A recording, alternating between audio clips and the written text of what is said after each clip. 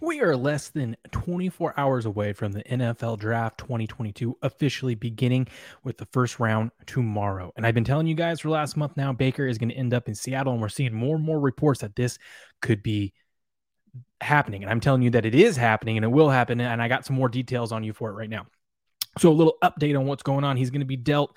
It's either going to be before tomorrow or after the round is over tomorrow. And I know that's kind of sounds a little, hey, you're hedging both sides, but here's the deal. If it gets done beforehand, it's going to the Browns are going to get a better draft pick. If it's after the first round, well, then the Seahawks know that Cleveland loses even more of what little leverage they have after the first round, and it's going to end up being a fifth round pick. So what we're seeing right now is the Browns, for some reason, think that they can get, they've set this crazy high bar that if they eat all the salary, or not all of it, they'll eat 17-ish million of it.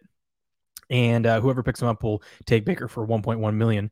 So they'll eat the contract. By the way, I hear this from you guys all the time. Everyone is going to comment on this and say, why would they cut? They could just cut him. If they cut him, instead of trade him, they still owe him $18.5 million. It's fully guaranteed.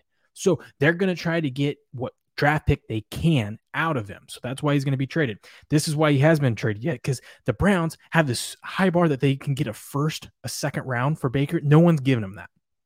All right. And so now what they're negotiating, what they want Seattle and or another team to come in, they want a third round pick for Baker. They're not going to get a third round pick. Seattle has the 73rd overall pick, which is in the third round. They're not going to give them that. What they will give them is their fourth round. If they trade them tomorrow morning, it's going to be a fourth round pick. Seattle picks at 109. Or no, sorry.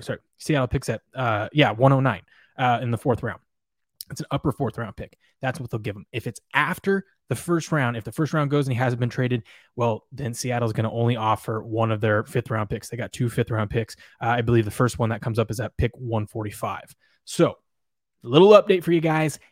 Baker, Seattle, it's going to be a done deal unless for some odd reason some team comes out of nowhere, which is highly unlikely. Tomorrow, Seahawks are probably going to end up taking this a little bit more about the Seahawks. They're going to end up taking either a left tackle, the guy from NC State with their pick at 9, or they're going to trade back to the Saints and take the Saints 17th and 18th overall pick that they now have and get 2 first-round picks and go that route.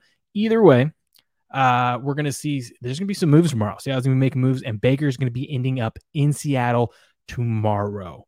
All right.